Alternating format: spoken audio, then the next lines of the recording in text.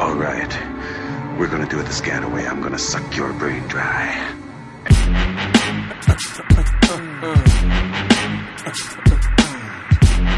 And yes, we are back. It is the Mars Magazine podcast. My name is Adario Strange with Vic Song. And this week there is a wealth of news, developments. Well, why don't you kick it off? I'm kind of still recovering from a couple of interesting experiences this week. Why don't you kick it off, Vic? So, starting off this week, we got some more news from Alien Covenant. So, a couple of weeks ago, we did Alien Day on the pod, and, that's Ridley Scott's classic, iconic Alien series. And he recently, well, maybe not him specifically, but the Alien Facebook page released a photo still from the upcoming Alien Covenant movie. And what's in the still is we get a really cool look at the new lead, Daniels, played by Catherine Waterston. And she has she's sitting in a corridor. In one corner, it kind of looks like there's an explosion or a fire happening. I don't know. That's up to interpretation. But she's sitting there. She's got a very cool Ellen Ripley feel to her with her clothing and just the way she's sitting. And it looks like she's hiding from something because she's got, I think it's a gun or something hidden between her legs.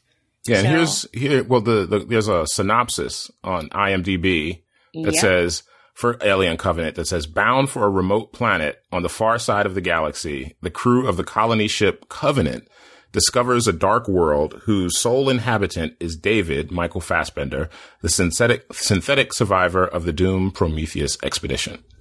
Dun, dun, dun. Oh, and the other really cool thing from the Facebook post of it is that it's posted with this caption, "Nowhere to run." So I guess that's the film's tagline, maybe? That might be the film's tagline, or it might be describing her situation in that particular shot, because that shot is coming from, when they make films, they review dailies and they look at what they've shot for the day so they can see what it looks like on screen. So it actually comes from one of the cameras that they're shooting from. Mm-hmm. So it looks cool. So it's like a kind of a cool, hey, guess what we're doing, guys? We're shooting it. And it looks, I think it looks great. It's still got that really gritty feel from the original Alien films. I don't know. I think it might look like they're hearkening back to what made the original series great, because not a whole lot of people dug Prometheus. I liked it, but I loved it. Yeah. But, there were some people who were, meh, Prometheus, bleh. So. Yeah, the only thing I didn't like about Prometheus is that they used old makeup on the Weyland character instead of just getting an old actor. I mean, the old people makeup just wasn't convincing.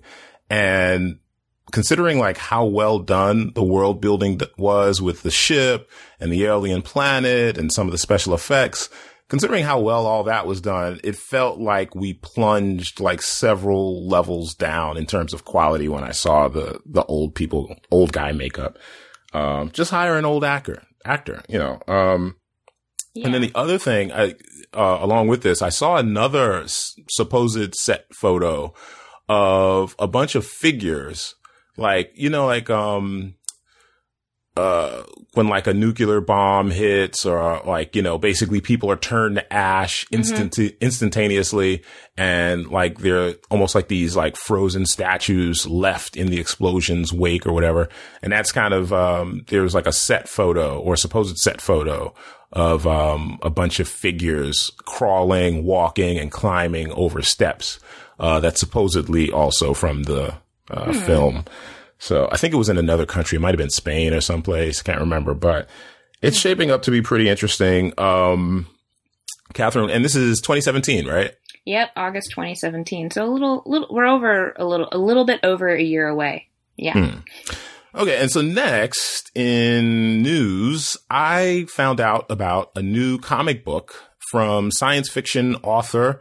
I think it's fair to say legendary science fiction author, William Gibson, the writer responsible for Neuromancer. And his most recent work is The Peripheral. He just came out with a comic book called Archangel. And it's basically a time travel comic book. It deals with it's kind of a very complicated plot. Basically, a guy goes back in time to assume the identity of his grandfather, who at the time, back in so it's present day, and he goes back in time to 1945 to assume the identity of his father, who I believe is the president, and hijinks ensue. But what was interesting to me about this project, I mean, okay, well, before I get into that, I'm looking at the book. I'm holding it in my hands right now. The art is pretty good. How many pages is it? Wow, that's interesting. You keyed in on that. So it is 20 pages.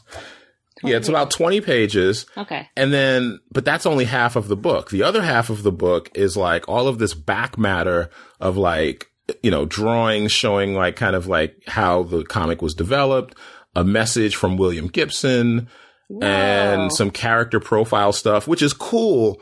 But, you know, okay, I'll just come clean here. I haven't read a comic book in a couple of years. So I'm not a couple of years, quite a few years. And so mostly what I pick up nowadays are graphic novels. And so I'm reading the book and I get to page 20 and I'm like, wait, that's it? Because it goes, you know, it's to be continued, ... And then there's all this back matter. Welcome to and I felt like, I felt shortchanged. And so I immediately went to Google, help me, tell me the truth. What's going on? What's the average page of a comic book? And apparently the average page of a comic book nowadays is 22 pages. And so I did not get ripped off. It's basically the length it's supposed to be. It's $5. So I don't know, $5 for 20 pages. Okay, I guess.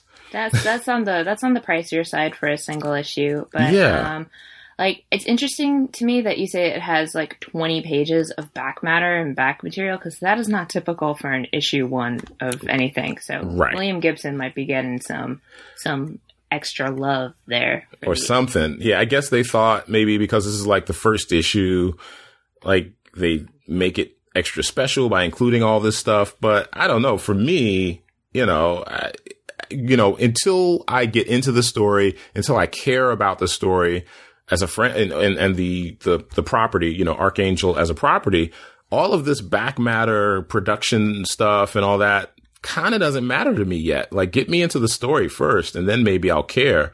What was interesting to me though about how this, about the book is how it was developed, which William Gibson reveals in a note at the end of the comic.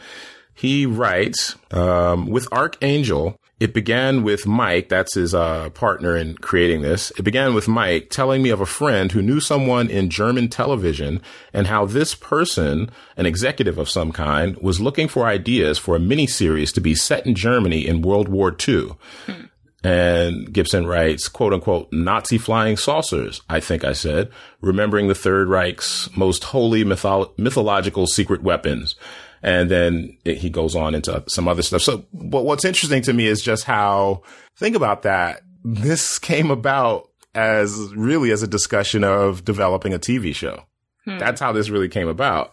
So now comic books are so popular, you know, in TV and film that legendary science fiction authors are like, okay, I got to get in on this. You know, like, wait, someone's willing to develop this kind of property based around this theme. I mean, look, I love William Gibson. I'm not trying to, you know, throw any shade or whatever, but I mean, he kind of admits it in this, you know, in this note in the book that, you know, it basically came about as a possible television opportunity. And later in the note, he reveals that once the German television executive realized what they were working on, like the specifics of it, he wasn't really interested. But it doesn't surprise me. Yeah. But I mean, if this takes off in any way, if this becomes popular, you know, I think this is a pretty solid story. I've read Neuromancer, and the thing about Gibson is, like, at least from my, like, anecdotal polling of friends who have read Gibson, like, sci-fi heads, he's, like, the god of cyberpunk, right? But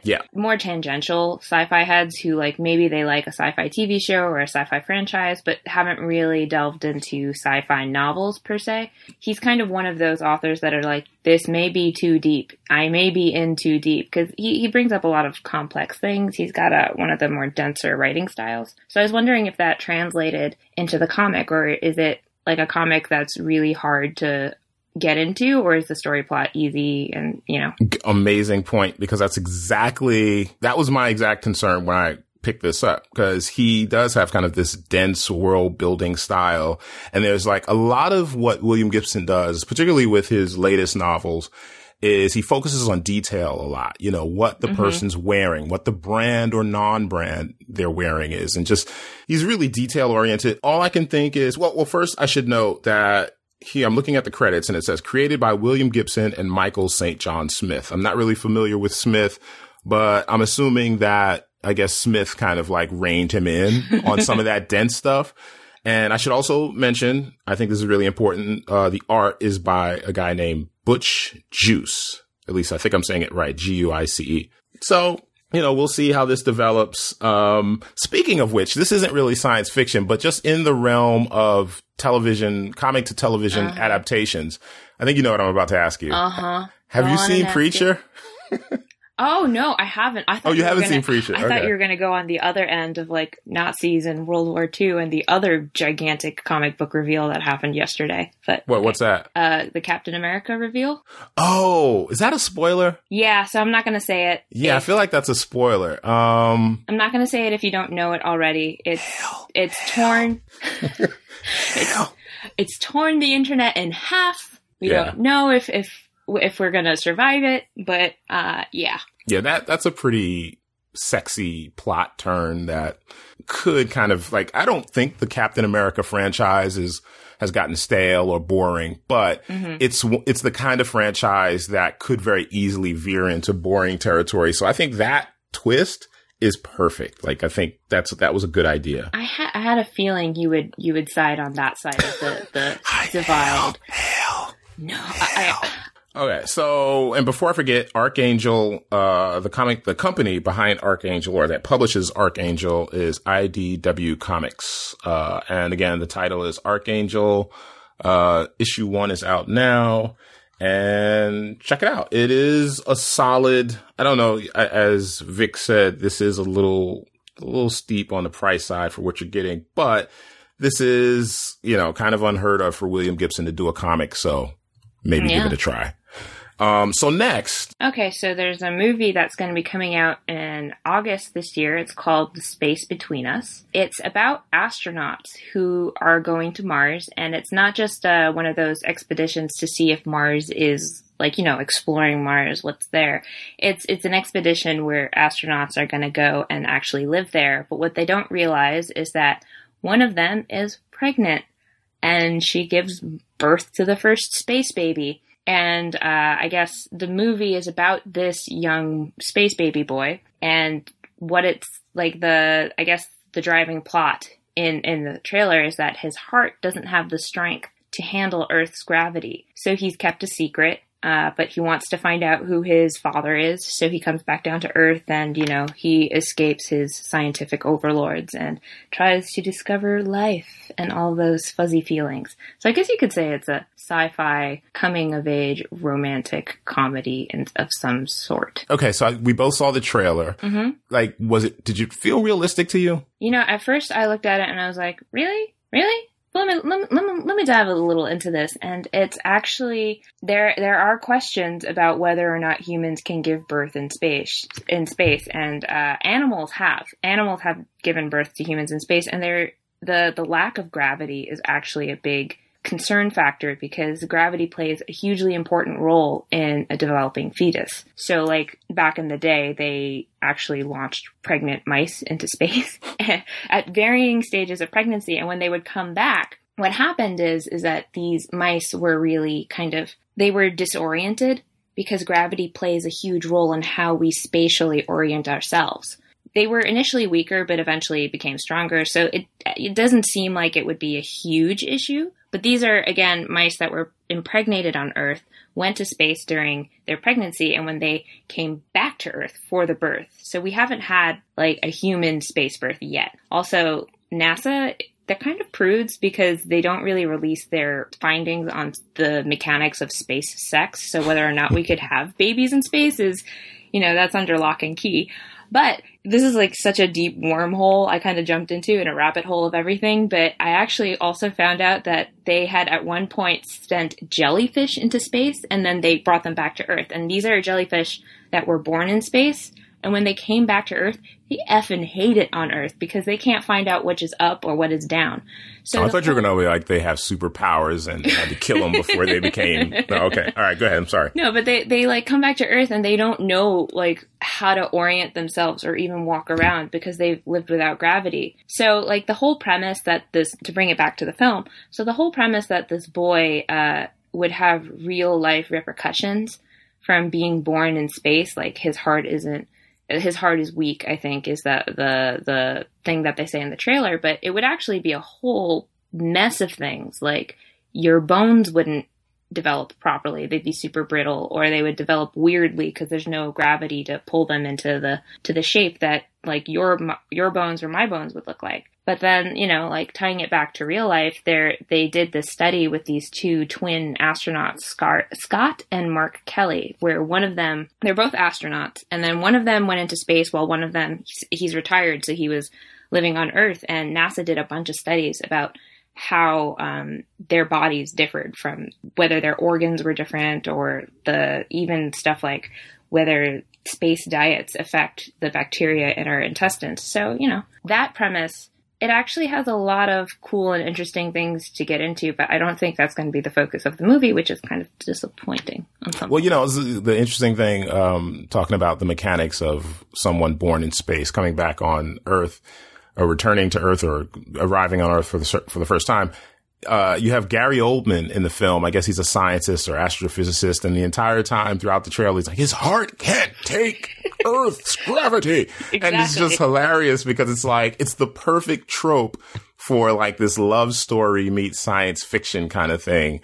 He said it like at least 3 times in that very short time. His heart.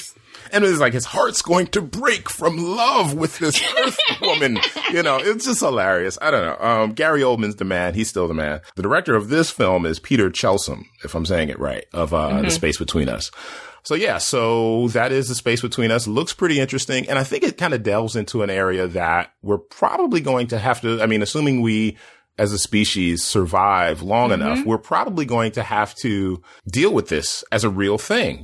People born in space, and can they make it on Earth? Actually, I want to ask you something about a different show that's kind of related. What's the Sci-Fi Channel's TV show? Oh, The Expanse? The Expanse, right. I only saw the first episode, but I feel like I remember that there were people who were born in orbit or in space, and they had different anatomy, and can you get into that a little bit? Like, just so because we haven't mentioned that show really on the pod. So, well, not particularly well. I didn't watch more. Like, I watched maybe the first 2 or 3 episodes, but I will say in the first episode they do have some space sex going on.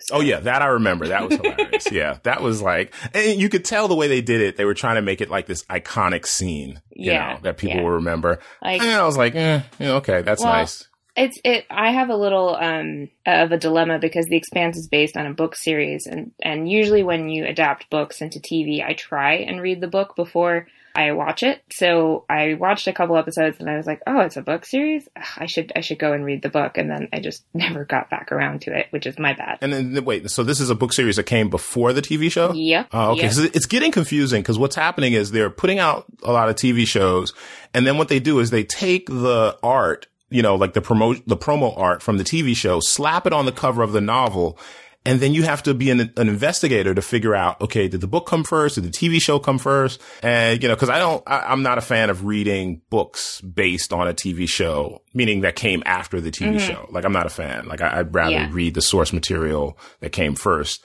Yeah. So The Expanse, I felt like was an interesting attempt at showing what would a community of people born in space. Yeah, because they were like physical characteristics. They were like taller, thinner. There's another show that also deals with that. I don't think you've watched it because it's from the CW and it's a bit teeny in that sense. But The 100, I've seen half a show. No. Yeah. Did I see a whole show? I saw 3/4 of a show, and then the CW virus was infecting me and I had to move away. It's very, there's a lot of like drama on that show, but the interesting parts of it, the interesting sci-fi bits of it is that there are people who are on a colony in space because there's like a nuclear kind of fallout on Earth, and there are people who have been left behind on Earth, and there are people who are, in space, and they kind of evolved differently. So they have differing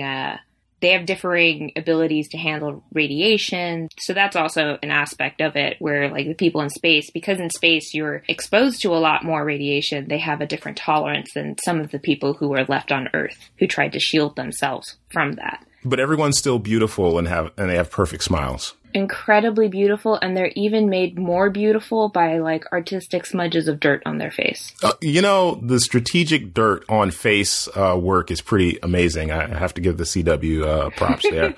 So these are early looks at what it might be like to be someone born in space and then I think it's going to be a lot uglier. I think we're going to have kind of Jabba the Hutt situations going on here. Like, I mean, no, seriously. I mean, it's like, gravity is serious. I mean, I don't know. Anyway. Oh, it's totally serious. And, a lot of the times when the rat mothers who had babies. The rat mothers?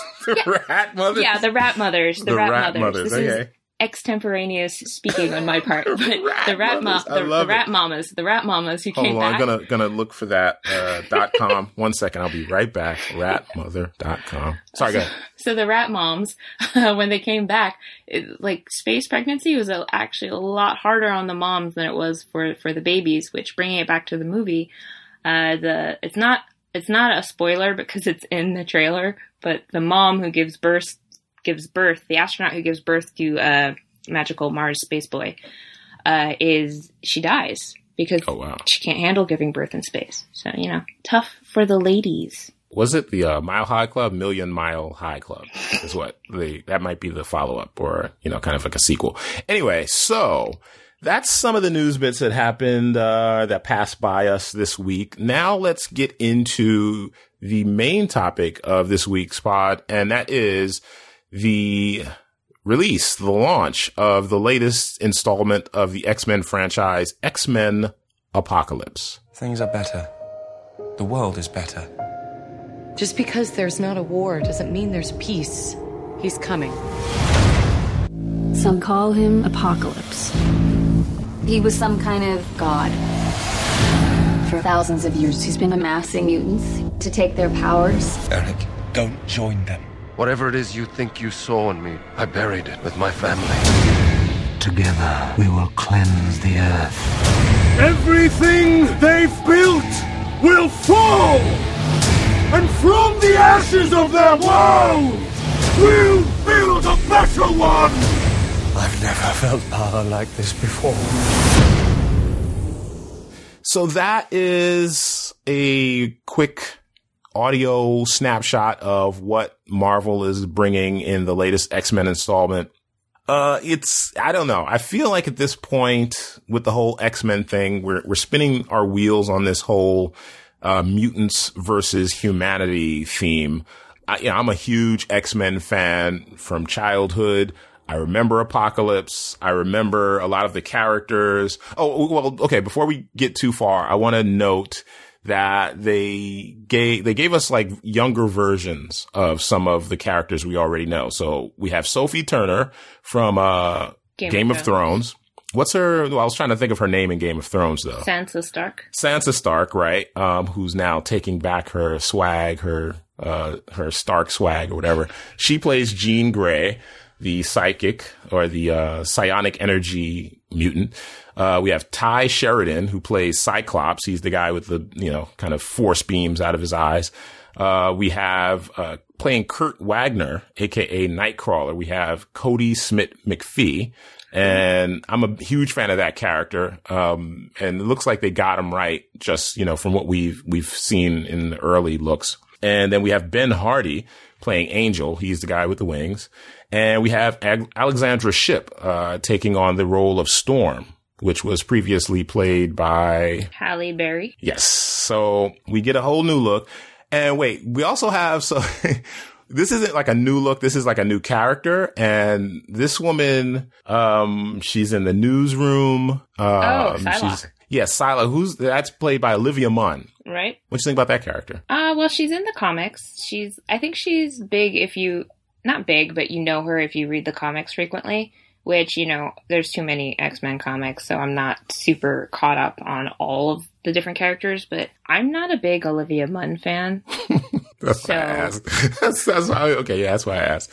I love Olivia Munn. I remember her from back in the day on G4 TV, which used to be a tech news network, and she was pretty fun on that network.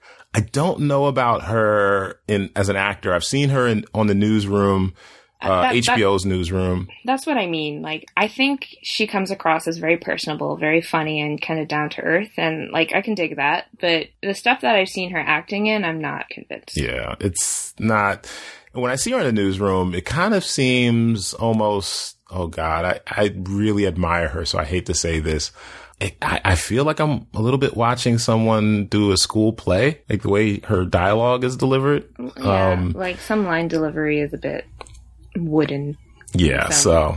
Like, I mean, personal preferences. I'm sure there's lots of people who love Olivia Munn who will say we're completely wrong and blind, but. Right. So the upside of all these new characters or new actors in existing characters that I mentioned before is that we finally get to see Sophie Turner do something other than, get passed around Westeros.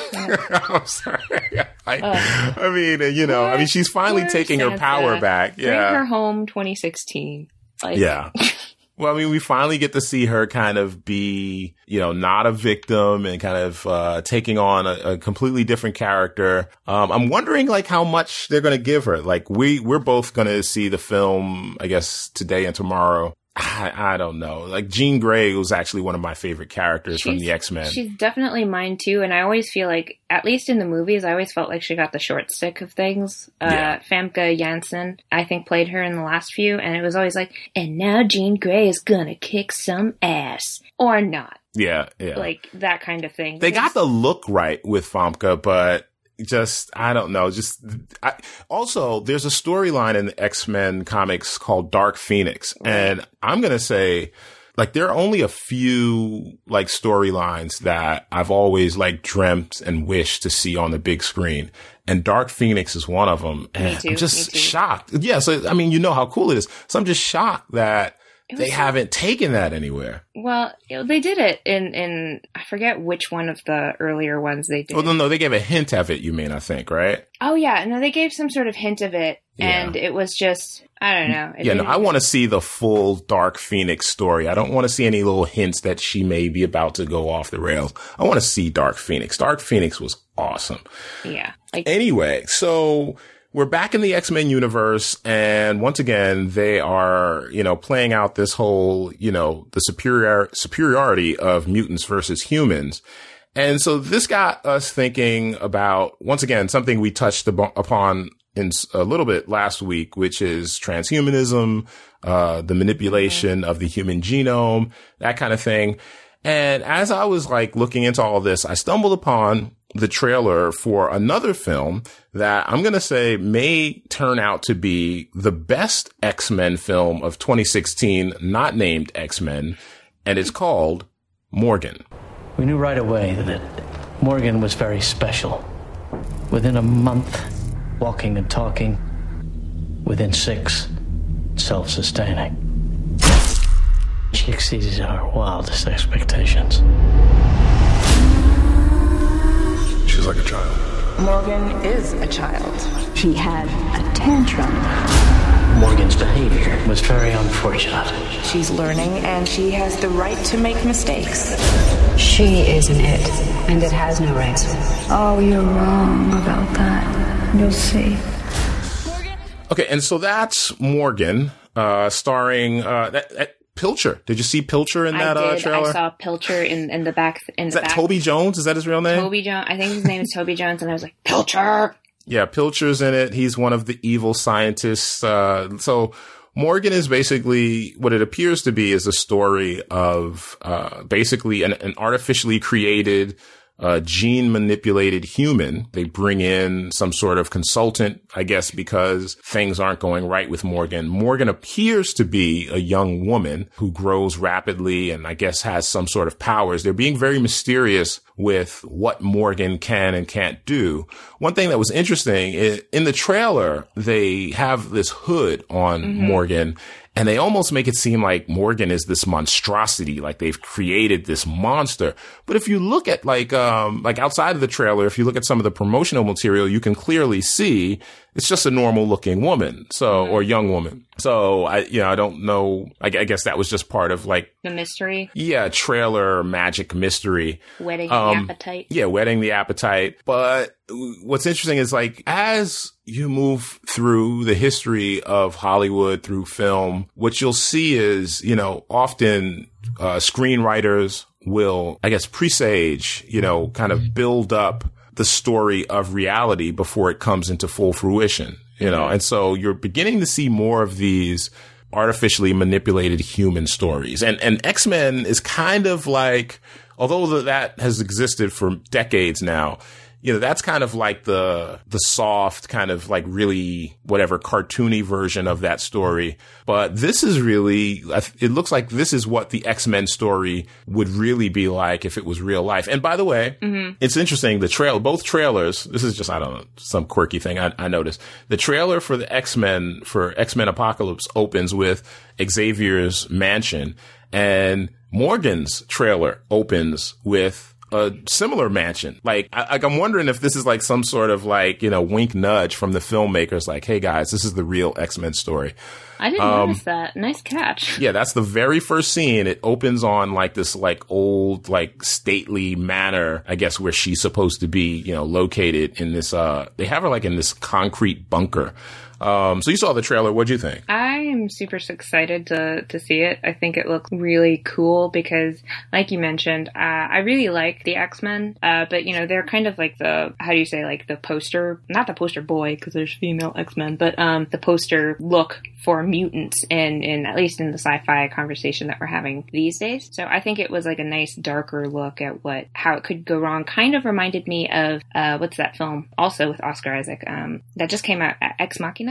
Oh, Ex Machina, yeah. Yeah, it kind of gave me the same feel as Ex Machina as to, somebody comes in, looks at something ungodly that we've done to something in regards to like humanity playing the god role. And kind of the scary side of it, like the underside of it, because a lot of times when you see people talking about these new gene therapies or human genetic manipulation, they're talking about the positives, the sides, like how we can progress humanity forward by doing all this stuff. And it's nice to get a cultural look, I guess, about how it could possibly go wrong or the things that we're maybe not talking about in the name of scientific progress. Yeah, and it's directed by Luke Scott. He's the son of Ridley Scott. And this is his debut film. This is his first full-length film, feature-length film. It also stars Kate Mara, who you may know from, or who some of you out there may know from House of Cards.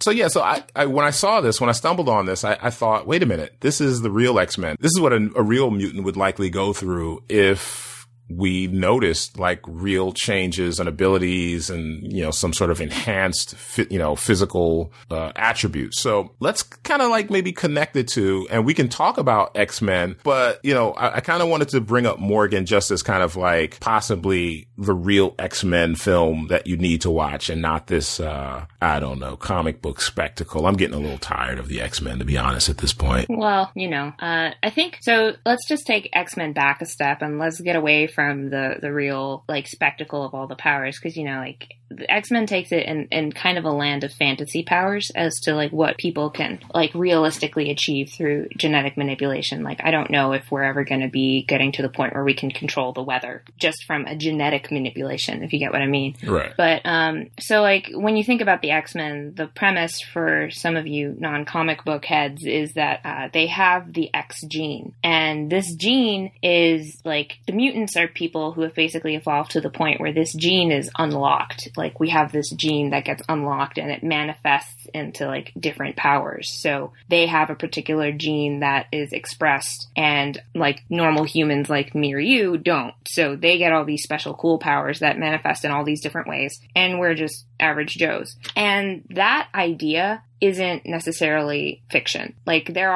we do have dormant genes in our bodies. And I think like a couple, maybe 10 years ago, like researchers were like poking around with chickens, like the chicken genomes. They were just poking the chickens. Oh man, the most astute, high level reference you could possibly come up with. Chickens! Yes, I'm sorry, go ahead. Anyway, but they were poking around the chicken genome and they unlocked this chicken genome that gave them teeth. It gave chickens teeth because chickens don't have teeth. I remember this. Yes. Chickens don't have teeth, so it gave the chicken teeth. So it's like the idea that we have these dormant genes in our bodies that could potentially be unlocked to give us something. That's not necessarily, I think there are scientists out there right now who are experimenting and exploring with these ideas that we could go into the human genome and unlock these things ourselves. Like, I think unlock the chicken teeth power. I'm sorry. Well. When it comes to humans, though, I think they found a gene that would potentially give us Wolverine powers. Not like the adamantium claws, because he didn't give them to himself, but, his ability to heal, like, super well and super fast. Humans have that or like lots of young animals have it when they're young, but then at some point, after a certain age, that gene sort of shuts off. So they were, like, poking around with rats. And what they found out was that when they were trying to like cut toes or cut parts of their ears so that they could identify these mice, they would actually grow back no matter what they did. So they're saying like, oh, maybe humans also have this same gene that we just get shut off at some point. But if we could keep it on longer, maybe we could all be a little more Wolverine-y, never age. Never age, heal from all injuries and physical maladies. Regrow limb. So I mean, well, first of all, let's rewind before we move too far away from X-Men. When we talk about the X-Men, like this whole notion that they keep pushing forth of mutants versus regular humans. Mm-hmm. I mean, this seems to resonate on some level. I mean, do we feel like this is the real, like I think it's inevitable that we'll eventually have, enhanced,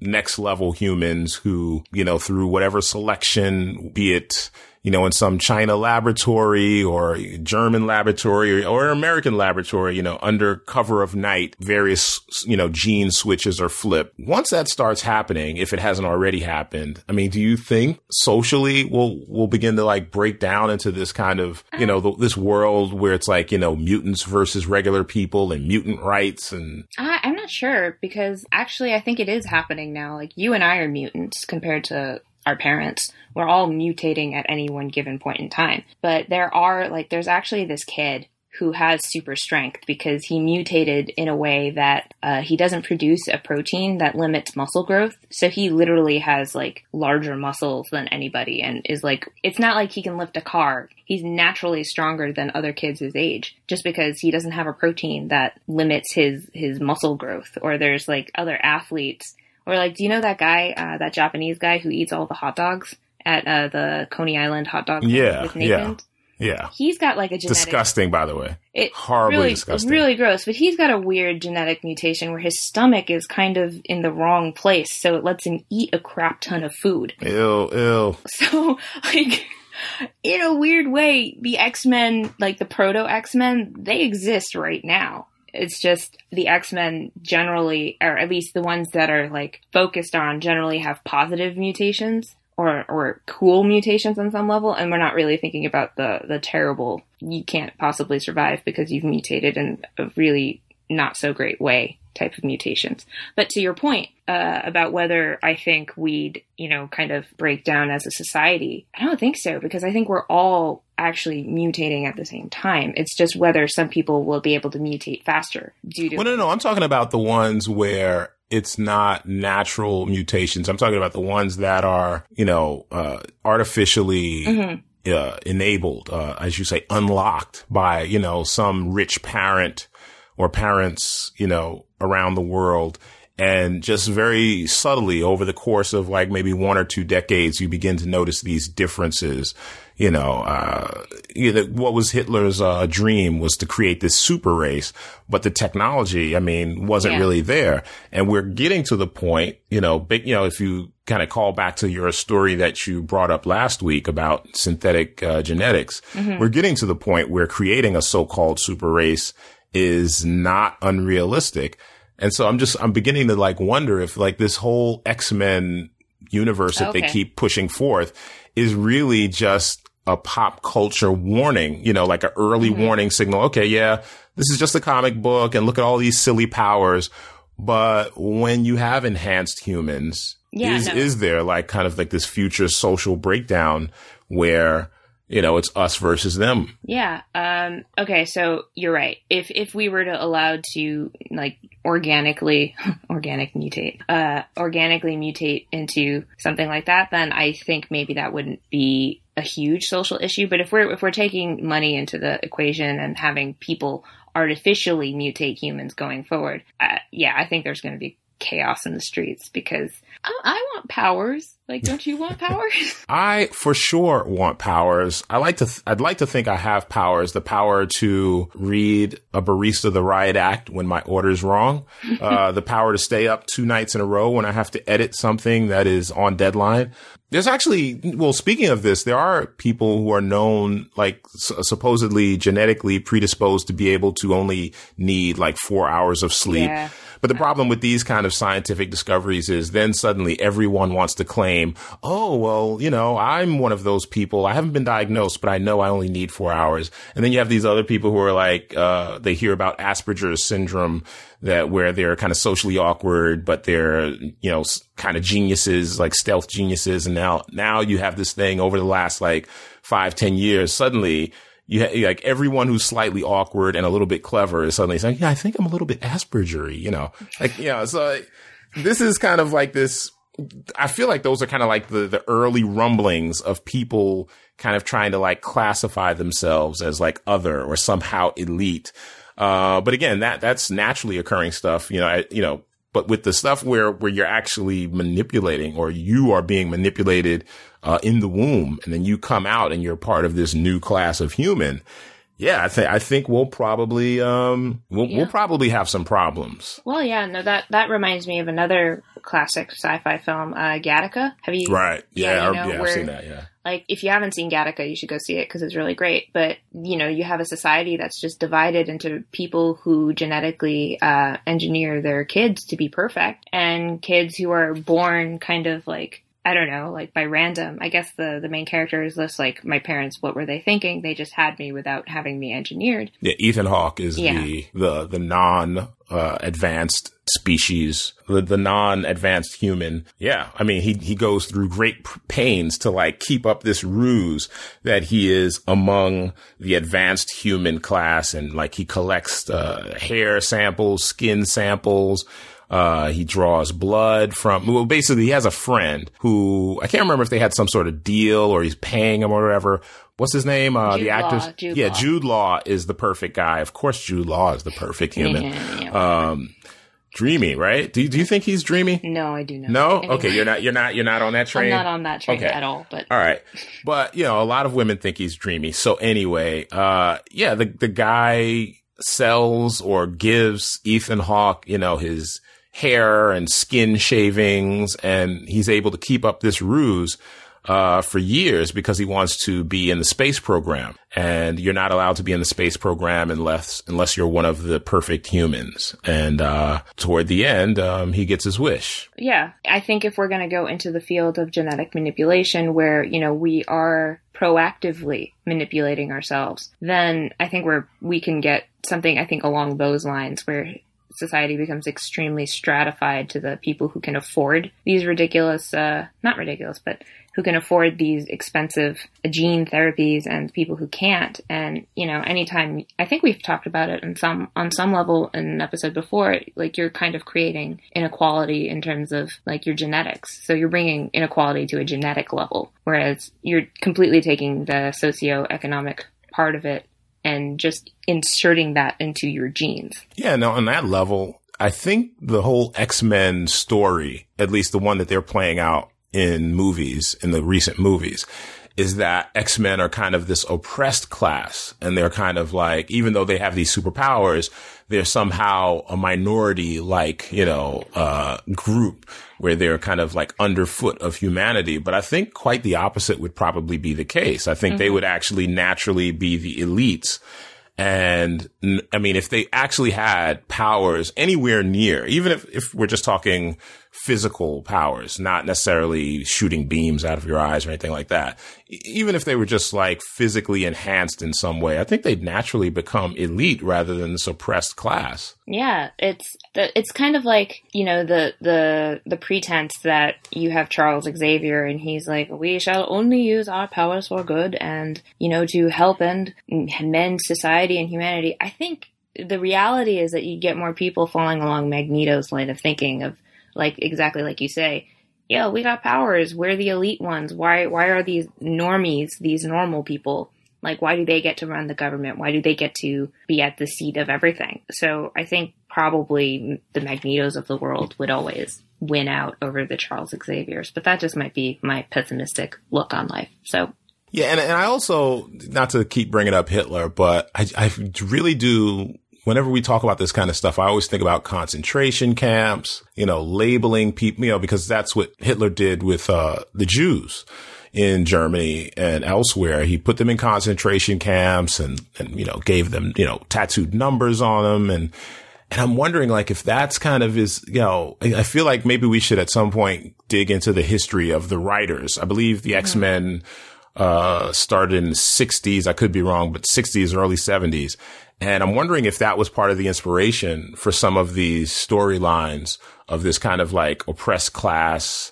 And actually in the movie series, if you look at Magneto, like that's part of his motivation is that, I believe he was like part of like some sort of oppression, like Nazi oppression. So am I right on that? Am I wrong? Yeah, do you remember that? Magneto's a Holocaust survivor. Right. So I feel like there are some parallels that they're trying to draw here, but I feel like there's something not quite right here because if you do have mutants with superpowers, I do think they'd be the elite class. What I think is more likely though is that if like you have two scenarios, if it was naturally occurring mutations, I do think that would be probably an oppressed class because, look at people who are, so-called, considered disabled. They are largely an oppressed class. You have to fight to get them the right to have ramps and special access, to buildings and that kind of stuff. So if you look at it from that point of view, sure. But if you're talking about parents who are in the womb manipulating, the genes of their babies so they can be faster, smarter, taller, stronger, have this color eye, that color hair, that I think is probably going to turn into some sort of class. And I can't believe that's not already happening. I'm sorry. I believe so. Okay. Well, I'm sorry. Conspiracy theory time. I believe it's already happening somewhere in Asia. What do you think? I don't know if it's already happening somewhere in Asia, but it's definitely, the technology is already happening because gene therapy it's a real thing. We have scientists who are basically, saying things like, 8% of your genome has already been manipulated and recoded by viruses that you and I just catch from, other sick people who don't stay home when they're sick, that's my short rant against people who don't take care of themselves and come into the office sick, spreading germs everywhere. I'm with you. Yes. But just to get back on track. Stay home. You're not a hero. Don't be a hero. Stay home. Keep the virus at home. You can telecommute. It's not that serious. Anyway, exactly. So, they're finding ways to take these viruses, neutralize the sick part of it, and then carry on like things into the virus. I'm such a great explainer. Anyway, like carry on like a recoded thing so that they inject you with the virus and there you have gene therapy in your cells. So like there's this idea, this is kind of like bordering on medical science fiction, but not really fiction because we're starting to develop the technology for this where let's say you're sick. And it's because your genes you've got one whack gene. Because all it takes is one gene to be whack for you to... Pause. Whack being a not good gene? Yeah. Okay, just making sure. I'm sorry, just making sure. Okay. The whack gene, yes, the whack gene. So let's say you have a whack gene, right? And it's not, you have one gene that's messing up life for you and it's giving you a lot of illness and misery in your life. So the idea is that you'll be able to go in, inject something, and fix that gene, and all of a sudden, bada bing, bada boom, you're a normal human again. So, they're working on that, and a lot of people are saying that's the future of medicine, to go away from drugs and to actually manipulate your genes that way. And it's going from like these really obscure diseases that happen in like 1 in a bajillion people, and that's a scientific number, bajillion. Yes, I am aware of the bajillion number. Yes. Yeah. So 1 in a bajillion people, to things that would be nice. So like things that are necessary to cure, and then things that would be nice to cure. Like I've got really crappy eyesight. The idea is that maybe, with gene therapy, you could somehow inject my eyeballs to be less crappy and it would fix themselves to see things. Or, more realistically with something like cancer,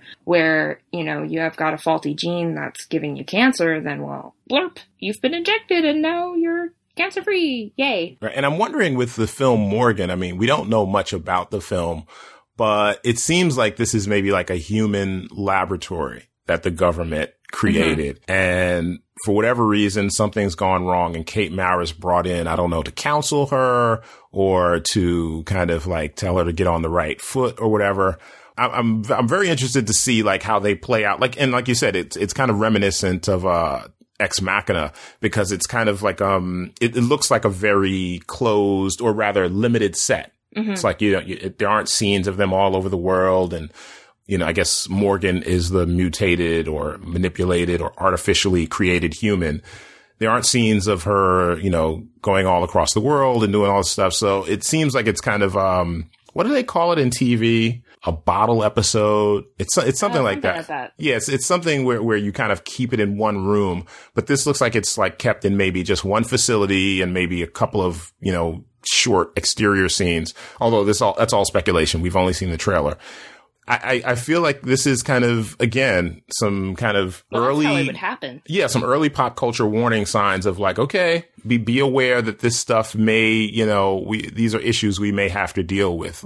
You and I know, mm-hmm. and we will not name this person and we will not name the company, but you and I know a person who regularly referred to himself as a test tube baby. Oh, yes. Yes, we did. You remember? So I know, like, for comedians, for kind of like, some of the wilder comedians, referring to someone like that is supposed to be a pejorative, but this person said it quite proudly.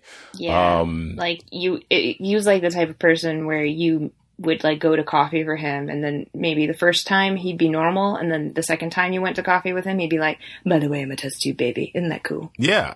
I mean, this was like part of his identity. And I guess for some, on some level, he had embraced it. Maybe, earlier, someone maybe tried to make him feel weird about it or whatever. And at some point, and I think to his credit, he embraced it. And I have to tell you, I remember growing up hearing about the idea of test tube babies and that some of this stuff was kind of like being experimented with.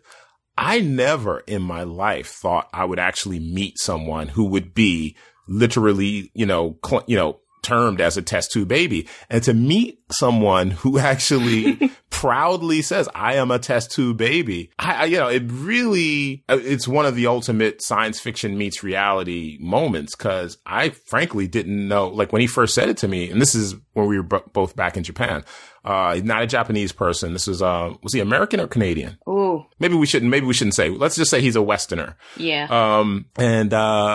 I honestly didn't know how to react because I'd never heard such a thing before. So, yeah, along those lines, we may have some of these genetically manipulated people already walking among us and just not know it. Maybe, there's no X on their head like X-Men. There's no X, tattooed on them somewhere to say, I am, I have the X gene. I am somehow different. Yeah.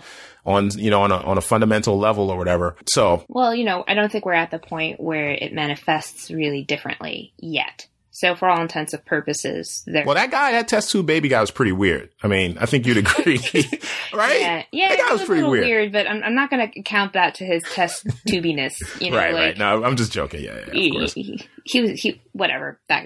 He was weird though. Come on, he was a little weird. Nice guy though. He was nice in a weird way. Yeah. Like really weird. But in any case, I wouldn't put him in like a mutant concentration camp of any sort. No, he's just like an average awkward dude that, exactly. You know, you and I know every single person knows that really nice guy who's just a little awkward, and maybe you're fine talking with him in the office, but you wouldn't necessarily invite him back for a party at your place, like that kind of person. Right. And I know that he was married to a woman.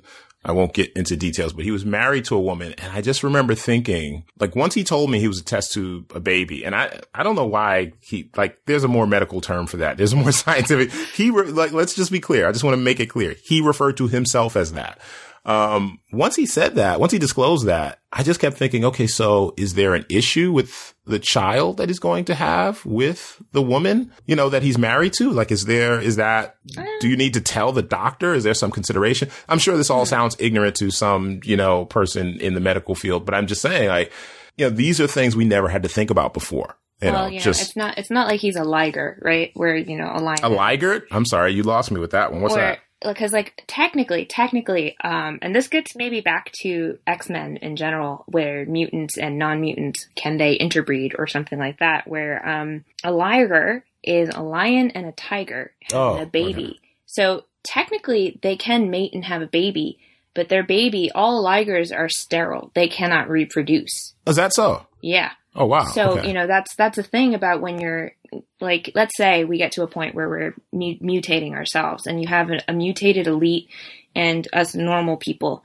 at the other end of the spectrum, and you mutate to a point where you can't, you know, have viable children who can have children. Then we just have two different species, and we've gone beyond human. Right. You know, like, It won't be Homo sapien. It'll be like Homo mutatus or Homo technological mutatusness or Mutatis something like that. mutandis. You know, I'm curious. I mean, I feel like we should kind of wrap up here, but just before we go, what about transgendered people? I feel like, again, these are people who transition into, I guess, another version of themselves. So it's not genetic manipulation. It's not mutations.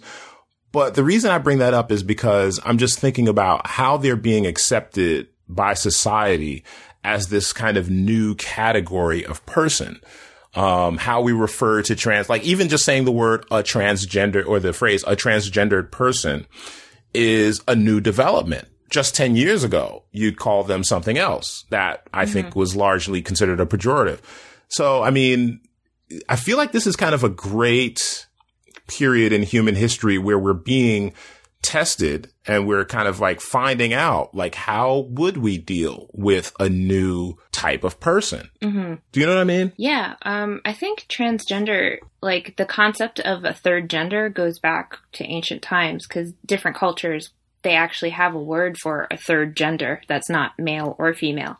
But in terms of the society we live in today, like modern times, yeah. Yeah, in modern times, like I think you're right that we're on a cusp as to see where the next level of human evolution's gonna go, because human social evolution, because this isn't really, you know, necessarily people who were born necessarily looking a different way. Absolutely. These are people who are transforming themselves and living in a different way that many people who aren't born, you know, as a transgender, you know, or, you know, possibly feeling that they are the wrong gender or are the wrong gender. Many people who aren't that way are now, at least in the US, having to kind of like confront, like, you know, deal with like, okay, how do you operate with these people? So I remember when I was a teen, I worked at a fast food joint, and I remember my first manager was a transgender person, transgender woman.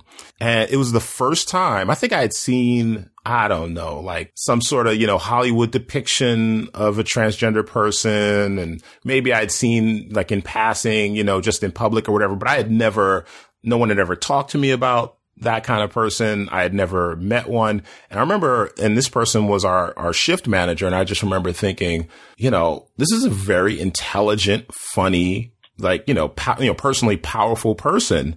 But I could see the challenges that she had, just in just normal daily life. And I was just fascinated by that. And that was when I was like a teenager, and that stayed with me.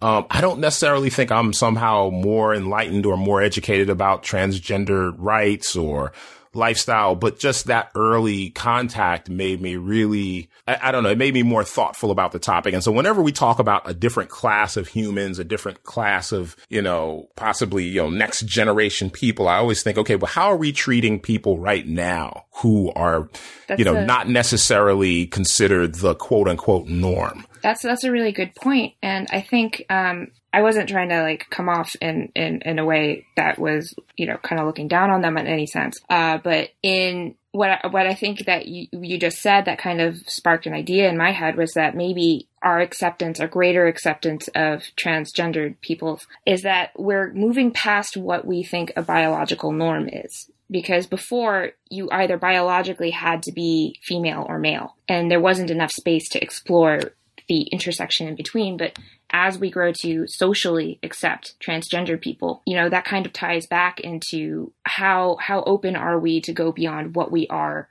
now as our normal. We could go further in different ways, not just I guess what I'm trying to say is as we socially accept a different normality, we may be much more inclined to accept a different technological or scientific normality as well when it comes to our own bodies. And I don't think that's necessarily a bad thing. I think it's a great thing. Yeah. I'm looking forward. Look, I am of the Captain Kirk ilk. That is my favorite thing about Captain Kirk, Star Trek, for you guys who don't know Captain Kirk, is that he would gallivant across the galaxy, and he was known for hooking up with any woman who struck his fancy, whether she was green, had stripes, had antenna poking out of her head. Captain Kirk was the man for the job.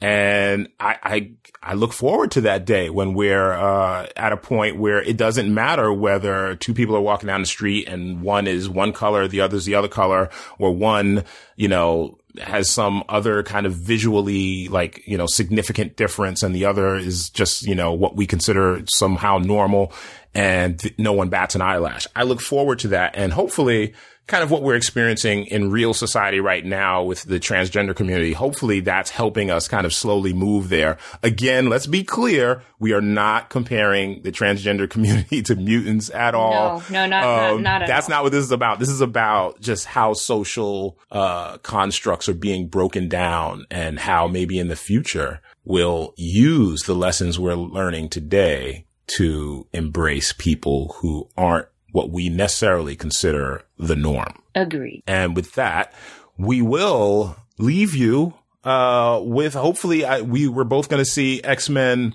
Apocalypse. I'm not excited. I'm going with extremely lowered expectations, with the hope that when I see it, I'll be a lot happier because my expectations were so low. Right. I'm going with I'm just doing my Marvel fan duty. Okay.